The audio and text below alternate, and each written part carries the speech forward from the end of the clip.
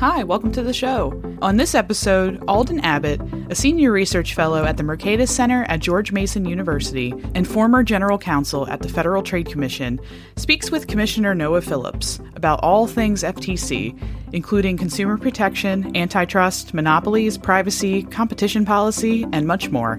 If you would like to connect with a scholar featured on this episode, please email the Mercatus Outreach team at mercatusoutreach@mercatus.gmu.edu. Today I'm joined by a distinguished guest, FTC Commissioner Noah Phillips, and we'll discuss a very hot public policy topic, antitrust, competition, and particularly its intersection with privacy data protection. These areas are the subject of current legislative proposals and potentially major change of direction in the federal agencies, not just the FTC, but perhaps the Justice Department as well. Now, President Trump nominated Noah Joshua Phillips to be an FTC commissioner, and he was confirmed unanimously by the Senate on April 26, 2018. Before coming to the FTC, he served as chief counsel to U.S. Senator John Cornyn of Texas on the Senate Judiciary Committee. 2011 to 18 in particular, he advised Senator Cornyn on legal and policy matters, including antitrust, constitutional law, consumer privacy, fraud, and intellectual property. And I was privileged to get to know Noah during that period, and I learned a great deal from our discussions. Prior to his Senate service, Commissioner Phillips worked as a litigator at Cravath, Swaine & Moore and Septo & Johnson. He began his career, however, in investment banking at Wasserstein Perella & Company, very well-known New York investment bank. He received his AB from Dartmouth College and his JD from Stanford Law School. And Commissioner Phillips, I'm honored and delighted you are here today. May I call you Noah, or should I stick with Commissioner Phillips? Alden, you can continue to call me Noah. It's such a delight to be here with you. It has been too long, and it's great to be here with Mercatus. Mercatus does such great work. I should note before we get started, though, for your listeners, that it's just me that they're listening to, not necessarily the entirety of the FTC, because sometimes my colleagues and I don't always agree. That's certainly a fact. It's important to say that. I know we were always reminded to do that at the Federal Trade Commission, and each commissioner I know often speaks for himself or herself. So let's get started. So you've been a commissioner now for nearly 4 years, and you've served with 3 different chairs. How have things changed since 2018? The more things change, the more they stay the same. So it has been an interesting 4 years at the FTC. We've had 3 very different chairs, and to some extent, it is actually a story of continuity. So maybe it's important to start there. We continue to bring cases to enforce the antitrust laws. We continue to bring cases to enforce the consumer protection laws that come under our purview. And even in the specifics in terms of the cases that we are bringing and the theories that we are advancing and the remedies that we are seeking, there is, for the most part, actually quite a bit of continuity. So some of the most high-profile cases in the merger space that we've brought in recent weeks, objecting to the merger between Lockheed Martin and Aerojet, or the merger between NVIDIA and ARM in the UK. Those were both vertical merger cases. They involve really interesting sets of facts, but they both align with the basic principles that were adopted by the Commission in the vertical merger guidelines in 2020. And they both garnered unanimous votes. So we are seeing a degree of continuity, which is a good thing. But I do think there are some areas where there is a bit of a break, and in particular, a break under the most recent chair, Chair Khan. One important area of difference, I think, is an optical one. The FTC is much more press-facing than it used to be. It is much more public-facing than it used to be. We are having public meetings. And there are real benefits to that. I think there are benefits to the public knowing what we are doing, understanding a little bit about how commissioners are thinking. But there are also costs. And one of the things that I have been disappointed to observe is that sometimes I feel we are rushing to get out policy because we have the public meeting. And sometimes, too often for my taste, we have been doing our policy work, whether it is 6B studies or policy statements, without the kind of careful analysis and deliberation that traditionally has characterized the agency over time.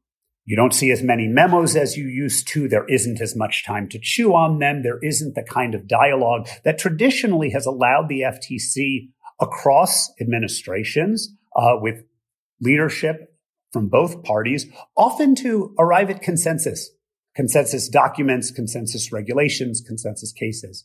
I fear we are on a downward trend in those regards, and that to me is unfortunate. Okay, well, it's certainly, from my time at the FTC, I think you're quite right. The FTC certainly, I spent 3 different periods of time at the FTC, and it has a history of bipartisanship and continuity with historically differences at the margin. As political party leadership changed, you didn't have radical differences certainly until potentially recently, we shall see, but and the commission just continued on, which at least to me, it was sort of a model of bipartisanship for a long period of time. And hopefully it'll be able to retrieve that tradition. We would hope. Absolutely. I think we certainly got off to a bit of a rocky start. I mean, you may have noted that at one point we even voted on a partisan basis, and one of the votes was no longer in the building. And that was certainly something to behold. The so-called phantom vote, yes. The ghosts of the FTC, yes. Well, we shall see how that develops. But let's turn now to a specific area where, when I was general counsel, we filed a brief. Unfortunately, the Supreme Court ruled in April of last year unanimously that the FTC did not have authority to get monetary relief under its injunctive authority, Section 13B of the FTC Act.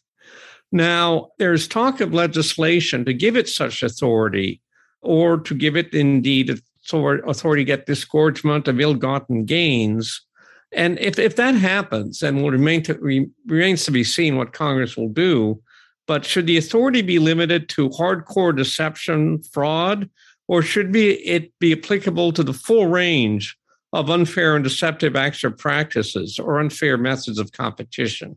Sure. So let me step back and, I think, for the listeners, explain a little bit of how we got where we got on Section 13B and monetary relief. So as you noted, that provision of the statute allows the FTC to get an injunction. And beginning under Chairman Muris, the FTC, I guess that might have been before Chairman Muris, forgive me on that one, led by Tim Muris, the FTC started working in particular in the context of fraud cases through the district courts and ultimately into the appellate courts, and convincing the judges that where a court allowed for a remedy in equity, which an injunction is, that also included traditional monetary equitable remedies. So, for example, restitution to harm consumers or the disgorgement, as you noted, of ill-gotten gains. And that was the state of play in case after case, in court after court. I think a total of about 8 appellate courts blessed this theory up until fairly recently, until the Seventh Circuit, Judge Sykes in particular, saw it differently. And ultimately, that is what got up to the Supreme Court. And you saw that issue is what got up to the Supreme Court. And 9 justices took the, in my view, very reasonable view that this part of the statute says injunction. Other parts of the statute say other kinds of words, including with regard to monetary remedies. And so what this part of the statute allows you to get is an injunction.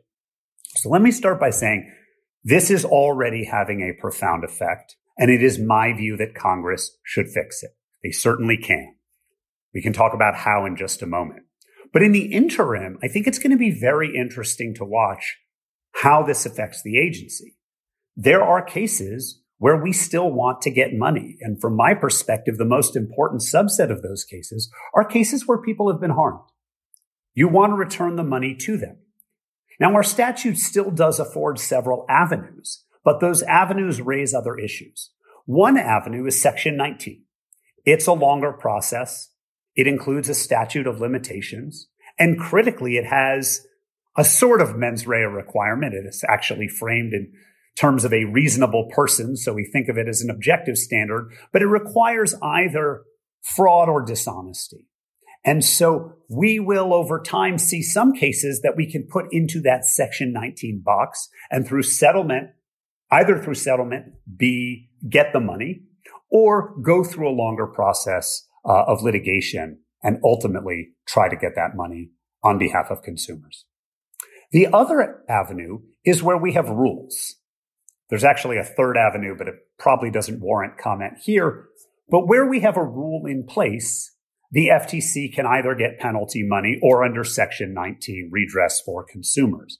And I think that over time, what you're starting to see and what you will continue to see, especially if Congress doesn't act, is pressure on those rules. Now, sometimes the conduct will clearly fall within the rule and we'll be able to get the money or assess a penalty. But sometimes, and these are going to be the more interesting cases, the agency is going to get creative with how it reads the rules. And I have already flagged a number of instances in my public dissents where I think we've gone too far. We've had sometimes not a good claim, sometimes a plausible one, but in these cases, at the end of the day, not, in my view, a compelling argument for the application of the rule to the conduct at issue. But I think trying to fit things into the buckets of either Section 19 or rules are two trends to watch. To answer your question, though, what should Congress do? I think there are two different areas where you're going to see debate. One is about antitrust, where monetary relief has not been as important, among other things, because the Sherman Act since 1890 has afforded treble damages, and we have a robust market in class action lawsuits and this sort of thing that effectively penalize and thus deter bad acts. With respect to consumer protection, the bigger debate isn't whether. I think everyone agrees there ought to be some ability to get redress, but what kind of conduct it should apply to and what kind of money you can get. And my view, which is not necessarily a consensus view at all, is that the limitations should have less to do with the kind of conduct. In other words, I don't think we need to limit it to hardcore fraud, but I do think we should be looking at the kind of money that adequately calibrates the law to go after the people who are harming consumers most. I would like to see a remedy built around consumer harm. My concern with the disgorgement of ill-gotten gains is that in cases where you see the most harm, frauds, which cost money, ill-gotten gains is not going to get enough back for consumers.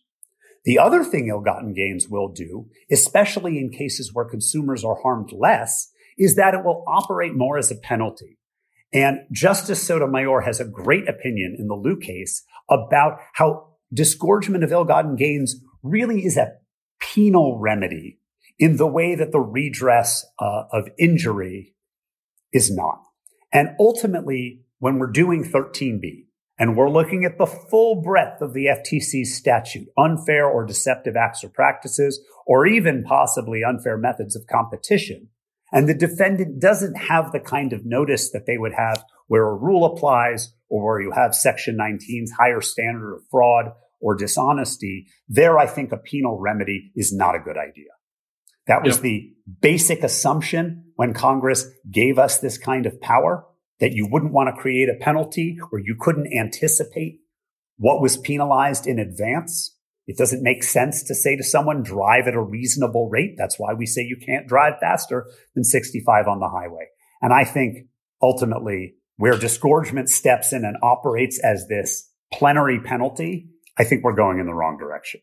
Interesting. Now you mentioned consumer harm. So I take it you're also interested in looking at antitrust cases. What about cases that may not violate the Sherman Act, but may violate Section 5 of the FTC Act? Or is it your view that for these purposes, Section 5 unfair methods of competition should only apply to violations of Section 1 or Section 2 of the Sherman Act? So I don't think Section 5 applies quite that narrowly. I think courts have recognized that it can reach, incipient violations of Clayton or Sherman.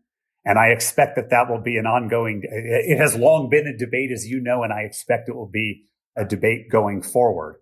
But I think wherever you're coloring in terms of standalone Section 5 outside the lines of Sherman and Clayton, you're necessarily coloring in an area where defendants may not have noticed that the conduct was illegal in the first instance, which is, of course, part of the idea of the FTC Act. A group of experts who can study business practice and determine that which is unfair.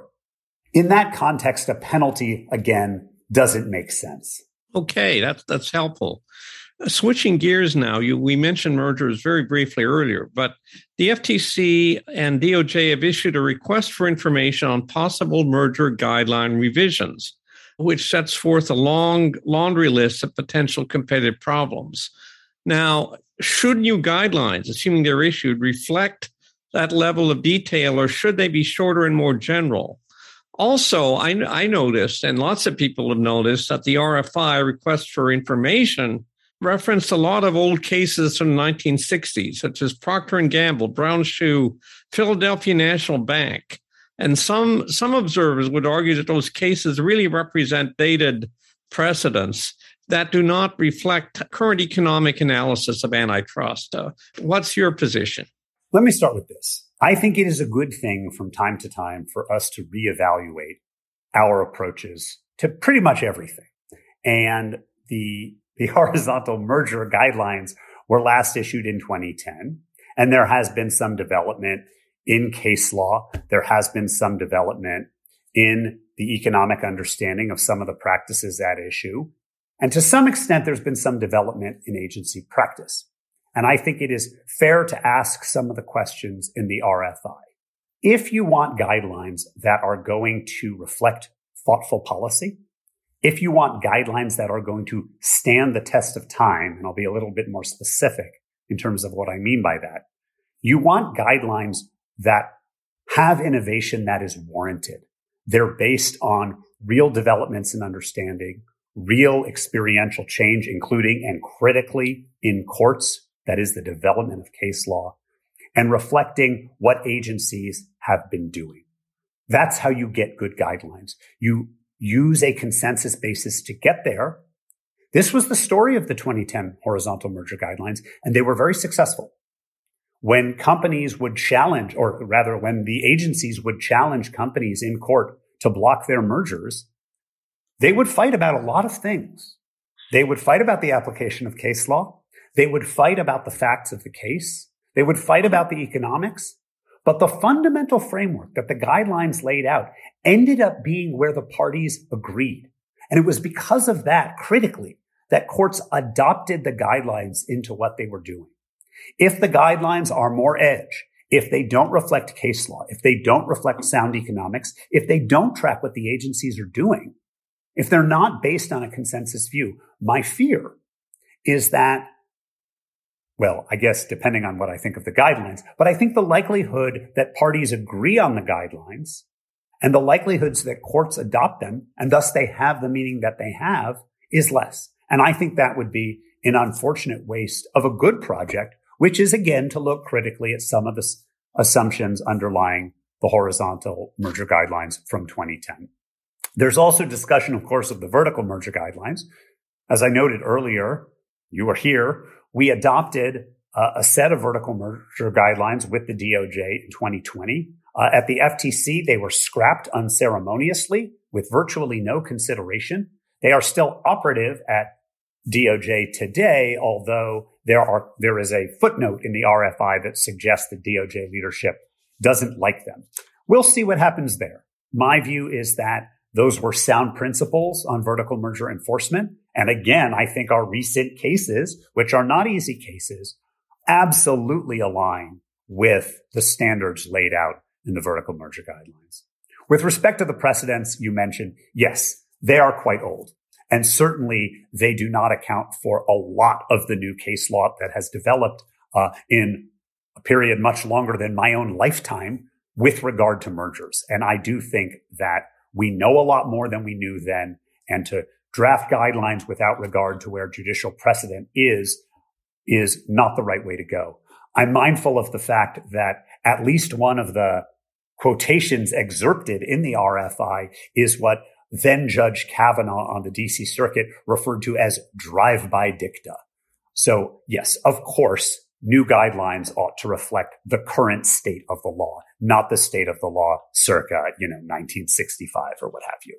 Right. I mean, there's some who might say that some of those cases sort of reflected a big is bad philosophy that seemed to permeate certainly some of the discussion, for example, in Brown's shoe. But you're right. It'd be interesting to see what comes out of all this. So moving on to sort of whether antitrust should be broader than what it has been. Now, Chair Khan and Tim Wu appear to take the position that competition law should be applied to cope with new sets of problems, such as inequality, racial discrimination, labor bargaining power, social role of small businesses. What's your view on such an extension? Let me start with a few things. The first thing I say is I hear two arguments being made almost simultaneously. One is I suppose, a positive claim, and the other a normative one. The positive claim is that if we had more competition, we would have better results, for labor in the environment and so forth. A second claim is that, in fact, as a normative matter, antitrust law sort of applies to address all those social goals. I think the first is right to some extent, but the limits of that extent are critical, and I'll talk about that in a moment. The second, I think, isn't really true. What competition law addresses is competition. So with regard to what you can achieve in the world through competition, and I'm a person who believes in market competition, I think it's true that, right, we can achieve a more equitable distribution of goods and services and resource distribution in society with competition.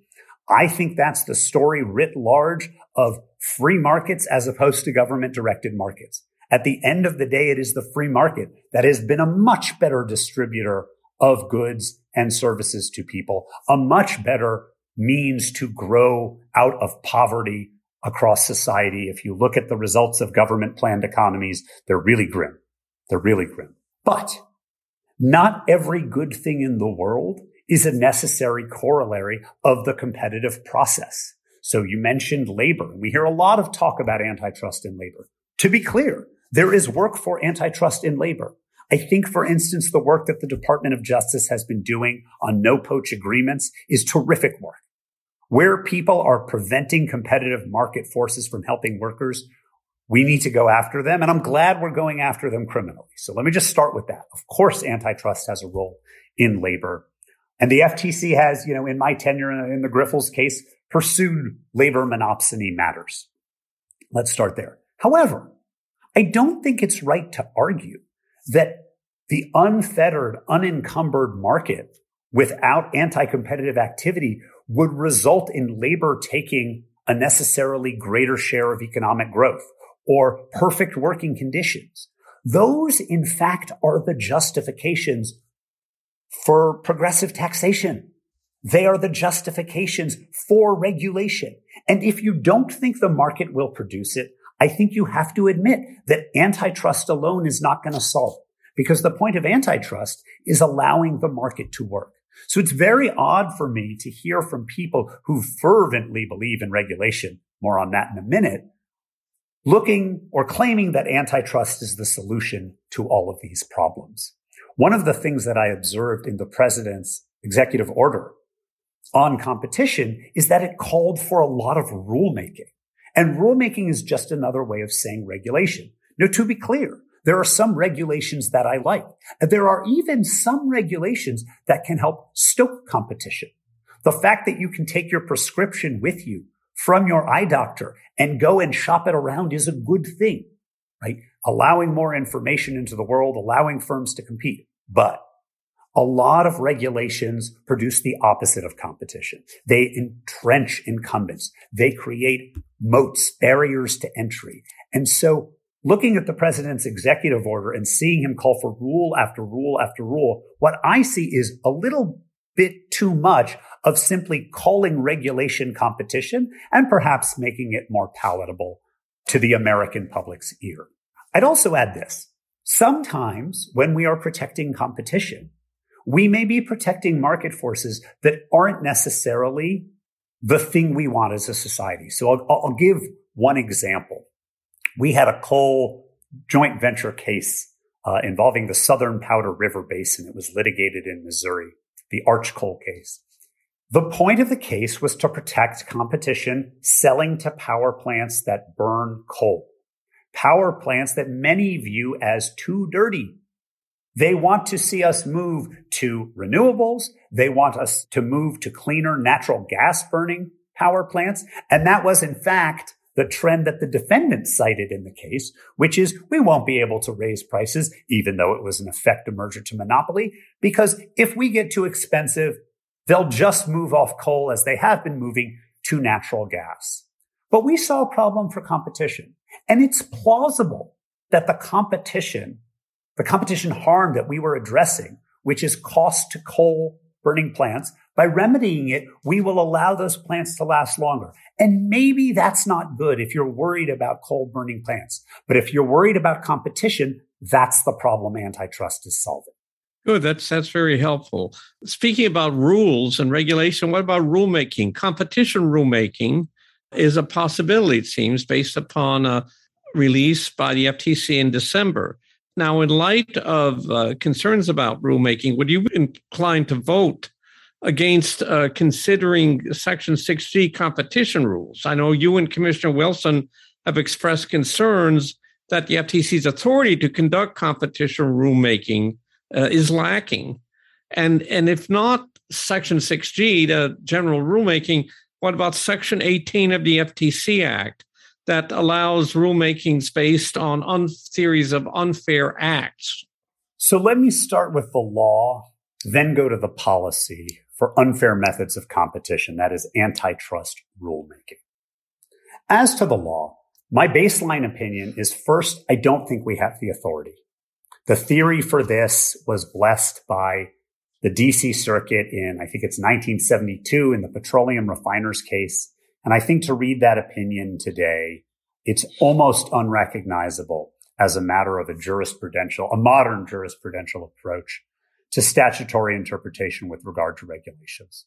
If you look at the cases coming out of the Supreme Court with respect to the vaccine mandate or the eviction ban, there are a lot of others like this, but the message that the court has made very clear is that when Congress intends to vest agencies with broad regulatory authority, to settle matters of vast economic or social importance across the U.S. economy, Congress has to be clear about that.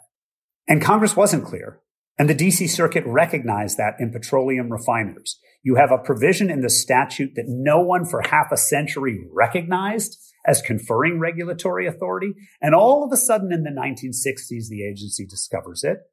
And if you take the view, especially the view that my colleagues do with respect to the scope of unfair methods of competition, you're essentially talking about plenary regulatory authority for the economy because of a line in a provision about classifying corporations in the part of the FTC Act that doesn't go to our enforcement authority and doesn't concern regulation and isn't even backed by penalties. It's the part that has to do with studying markets, Section 6. I also think as a legal matter, there's a constitutional issue here, and that is the following.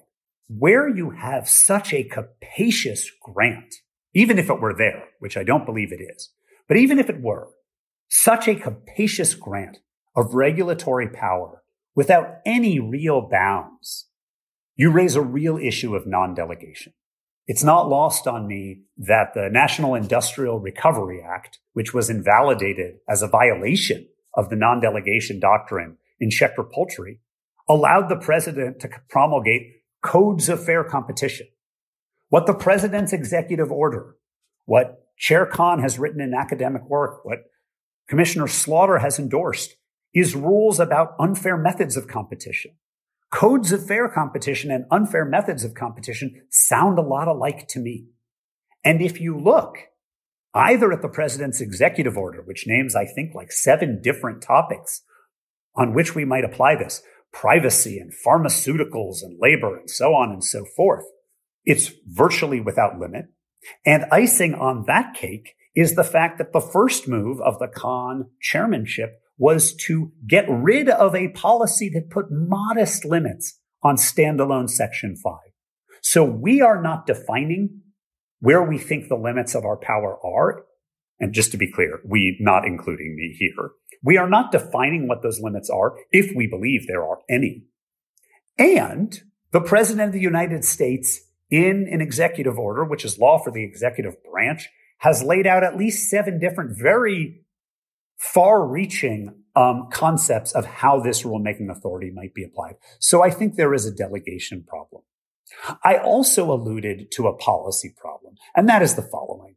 From 1890 to today, antitrust law has been mediated through the litigation process. Courts have had the opportunity to take a close look at business conduct. This is taking the process out of courts. It's getting rid of antitrust as we know it and replacing it with regulatory fiat. I don't think that's the right way to approach it. I also think it runs directly contrary to the trend in courts, which is moving away from per se rules to the rule of reason. This is talking about, this whole idea is the reimposition of per se rules, and not even by judges looking at a wide span of cases. This is by a bare majority of FTC commissioners. I don't think it's legal. I don't think it's constitutional, and I don't think it's the right idea. Interesting. Well, we shall see. It's I think lots of people have been writing about that, and I'm sure the courts and their judicial clerks are taking notice as well. Let's briefly talk about intellectual property, which really tied to innovation. Very important topic, increasingly important in the high-tech economy, licensing in particular. Now, the FTC lost a Qualcomm case over a year ago, but remains active in the area. What are your thoughts, broad thoughts about the intellectual property antitrust interface? Let me start by saying some of my greatest moments at FTC have been working on cases where IP and antitrust meet. So when I dissented in 1-800-CONTACTS, when I wrote the opinion for the unanimous commission in impacts, both of which opinions were ratified by appellate courts, you got to look very carefully at this nexus, which I think is going to be an ongoing issue. Antitrust and intellectual property, on average, over time, by and large, pursue common goals. Innovation is good for consumers. Innovation is a critical part of competition. And government policies directed by Congress to help support innovation, even where they, in the intermediate term or the immediate term, displace competition for a while, are still consistent with the goals of antitrust law. The patent laws were adopted long before the antitrust laws. The two have been linked for a long time. You know, in England, the king used to issue letters patent, and these were monopolies. They were grants of exclusive rights to sell, and they were offensive to thoughtful Englishmen of the time and the founders in the US. And so you had in England the law against monopolies because people saw the king giving favors and it was bad for consumers. It was bad for competition. And what the founders realized is that the right balance was saying we could continue to grant these letters patent, these sort of government monopolies, but we should do them to further science and the progress of the useful arts. And what they wanted was innovation. And IP still today plays that role. The U.S. economy is less focused on manufacturing than it used to be. It is more of an information-based economy. These are areas where we are innovating, where we are winning, and where people are benefiting. They're benefiting from drugs that save lives. They're benefiting from processing power of computers. All over the economy, we see this. And I think at the end of the day, what we should have is a law that, to the extent the two work together, fosters that cooperation. That's a good thing. But where there is abuse of IP, the Rambus case, had the facts been different, is a good example. The Impacts case, I do think there is still a role for antitrust. And I mentioned, one of the cases I mentioned was 1-800-CONTACTS. In general, the Second Circuit went against the commission. But I and the Second Circuit judges and the commission all agreed on one thing, and that was that trademark agreements were not exempt from antitrust law. Standards had to be applied, and you wanted to have an antitrust law that accommodated the congressionally created IP rights. But antitrust still had a say, and I was glad. I thought the court got exactly to the right place on that one. Good. Yes, I know you were quite prescient in that case, I recall. Now, let's move quickly to monopolization cases. Facebook, of course, has gotten a lot of attention. There's a Justice Department's case against Google, but it looks as if the Facebook case, if it continues, may not get to maybe bifurcated and may not get to trial until 2024. It's a long time. Now, so do you have any concerns or general thoughts about continuing to bring big Section 2 cases, monopolization cases, or more generally new unilateral conduct cases? Let me say two things. I have voted for a number of Section 2 cases in my tenure, and we actually achieved a court victory in the Viera case just a few weeks ago. And that was heartening. I think there continues to be a role for sensible, legally and economically supported Section 2 litigation. I hope that continues. But not every case that anyone can conceive of in their head necessarily meets that test. It may be bad in terms of its conception. It may be bad in terms of the facts as they ultimately come out. And history is littered with case after case after case. You can think of IBM or Microsoft. There was a victory ultimately for the government, but the government did not get the remedy it sought. These cases take a lot of time and a lot of energy. The story of these cases is not necessarily a good one. And resources that could be better put toward enforcing clearer violations of the law where consumers are more harmed may be the better path. But it, at the end of the day, depends on the case. There is, of course, a role for big Section 2 cases, but that doesn't mean that every big case anyone can conceive of is a good Section 2 case. It doesn't mean that there is a violation of the law. Right. I just noticed in passing, perhaps one of the most famous big Section 2 cases, the AT&T case, which resulted in the settlement, really a lot of the competitive harm stemmed from the regulated industry nature of the industry and a history of settlements. It's interesting, but that's a different topic. Yeah. One of the things about the computer market was that AT&T was not allowed to participate in it. And perhaps as a result, we saw the government bring, the monopolization cases it did in that market, right? So that at least in one instance, there was an antitrust intervention that prevented competition. Very interesting. So let's turn to, let me jump to privacy, which is technically many people view as a consumer protection issue. And of course, for those who don't know, the FTC has authority to deal with unfair or deceptive acts and practices. So that's certainly cover privacy. Various states have enacted privacy statutes. And there's a lot of talk about inconsistencies and perhaps harm to interstate commerce. Should Congress pass a federal privacy law? Should the law empower the FTC to be the enforcer? And if there's no federal law preempting state law, should the FTC think of enacting privacy rules? I think Congress should pass a privacy law. I think what you have seen at the state level is a proliferation of individual laws, some of which have some consistency, but between which there is a great deal of inconsistency. Commerce in consumer data is interstate commerce. There is clearly a federal role here. And when you're talking about efficiencies, you've got to be concerned about the small firm that would rather invest in engineers than lawyers. And having a multiplicity of legal rules for conduct that is necessarily going to cross state lines, to me, argues for a national privacy law. I do think protecting privacy also is important. And I think to the extent we can do it on an even basis that protects consumers and allows companies to do their work across state lines, that's a good thing. I'd also add that a lot of what you hear when you talk to people about privacy concerns is a sense of not knowing what's going on in terms of data that is gathered from them or about them.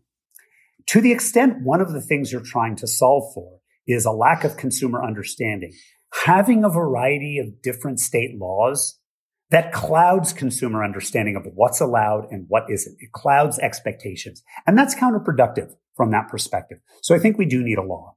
I think the FTC is the obvious place to enforce it. We enforce privacy statutes today, and we've long used, as you know, our authority to police unfair and deceptive acts and practices under our organic statute, under Section 5, to get at privacy harms. That's good work. We have the best privacy lawyers in America here at the FTC. So I do think we are the right agency to do it. Okay, that's very helpful. What about competition advocacy, where the FTC has long distinguished record of filings, often at the state level, legislatures, for example, discussing the potential anti-competitive effects of laws and regulations. Now, the Biden executive order called for a whole-of-government approach to competition policy. So should the FTC play a key advocacy role, not just with regard to the states, but with regard to federal agencies? I think the answer to that is yes. I was very pleased to see that in the Biden executive order, because I think for some on the Neo-Brandeis side of antitrust, competition advocacy runs up against their real desire for regulation, which, as I said before, sometimes called competition, but isn't. I think competition advocacy is some of the best work we do. I was glad to see it in the president's executive order. You may have seen recently that we put in some advocacy with respect to hearing aids. And I was glad we did that. That was a pro-competitive regulatory process, and we should be there to help other agencies along in those processes. Regrettably, we continue to see attempts at the state law to stop businesses from operating, to stop hospitals from being built. Where those laws are protecting incumbents, sometimes they're even legalizing, in effect, cartels. I think we need to be on the other side of that issue. I think I'm very proud of the competition advocacy that the FTC has done, and I think it's one of our best traditions, and I hope it continues. Great. I certainly agree with that. Very quickly, should the FTC have new bureaus dealing with data privacy and technology? Or should that stay in the traditional bureaus? So I think there is a need for people who are smart on tech at the agency. I like calls for additional technologists. Technology, describes a lot of different things. I think with regard to a bureau, the question is, what is its separate operation? What I would rather see is technologists embedded in everything we do, from economics to consumer protection to antitrust. And I'd like to see them working together. The fear I have with the bureau is that it becomes something of a separate opinion on, I could have designed that better. And I just don't think that's where we need to be vis-a-vis the market. An integrated approach, in other words. Very interesting. Now, time is short, but I have one last big picture question. Do you have any additional remarks about your role as sometimes dissenting minority commissioner and any crystal ball predictions about the future of FTC? Oh, goodness. Look, I think we have seen a very aggressive and progressive vision from new management at FTC. They take a very capacious view of the antitrust laws. They take a very capacious view of their regulatory power. I'm not sure those things lie either as a matter of law and a matter of policy. I hope they resist the temptation to take words that are not so clearly defined in the statute and just assert their will and their view of how markets ought to operate without regard to the effect of market operation or consumers. Should they not, I think you will see more dissents, and I think we may see court intervention as well. So it will be interesting to watch. The agency is definitely at a critical point in history. The plan is roughly that adopted in the Carter administration. That was not a period that ended well for the agency, and so I hope we avoid both those goals and that same fate. And I agree with Commissioner. I was told I was actually a very junior lawyer at the end of the Carter administration in the FTC. So I remember those days. And I don't blame you alone, Alden. Don't blame me for all the problems. Great. Well, Commissioner Phillips is certainly one of the most thoughtful, articulate experts on competition, antitrust, consumer protection. He's already issued tremendous opinions and wise advice. And speaking personally, I hope that a lot of people at the commission listen to his advice. And we very much enjoyed this conversation. And thanks again, Commissioner Phillips. Alden, thank you so much. It's great to be with you, and see you soon.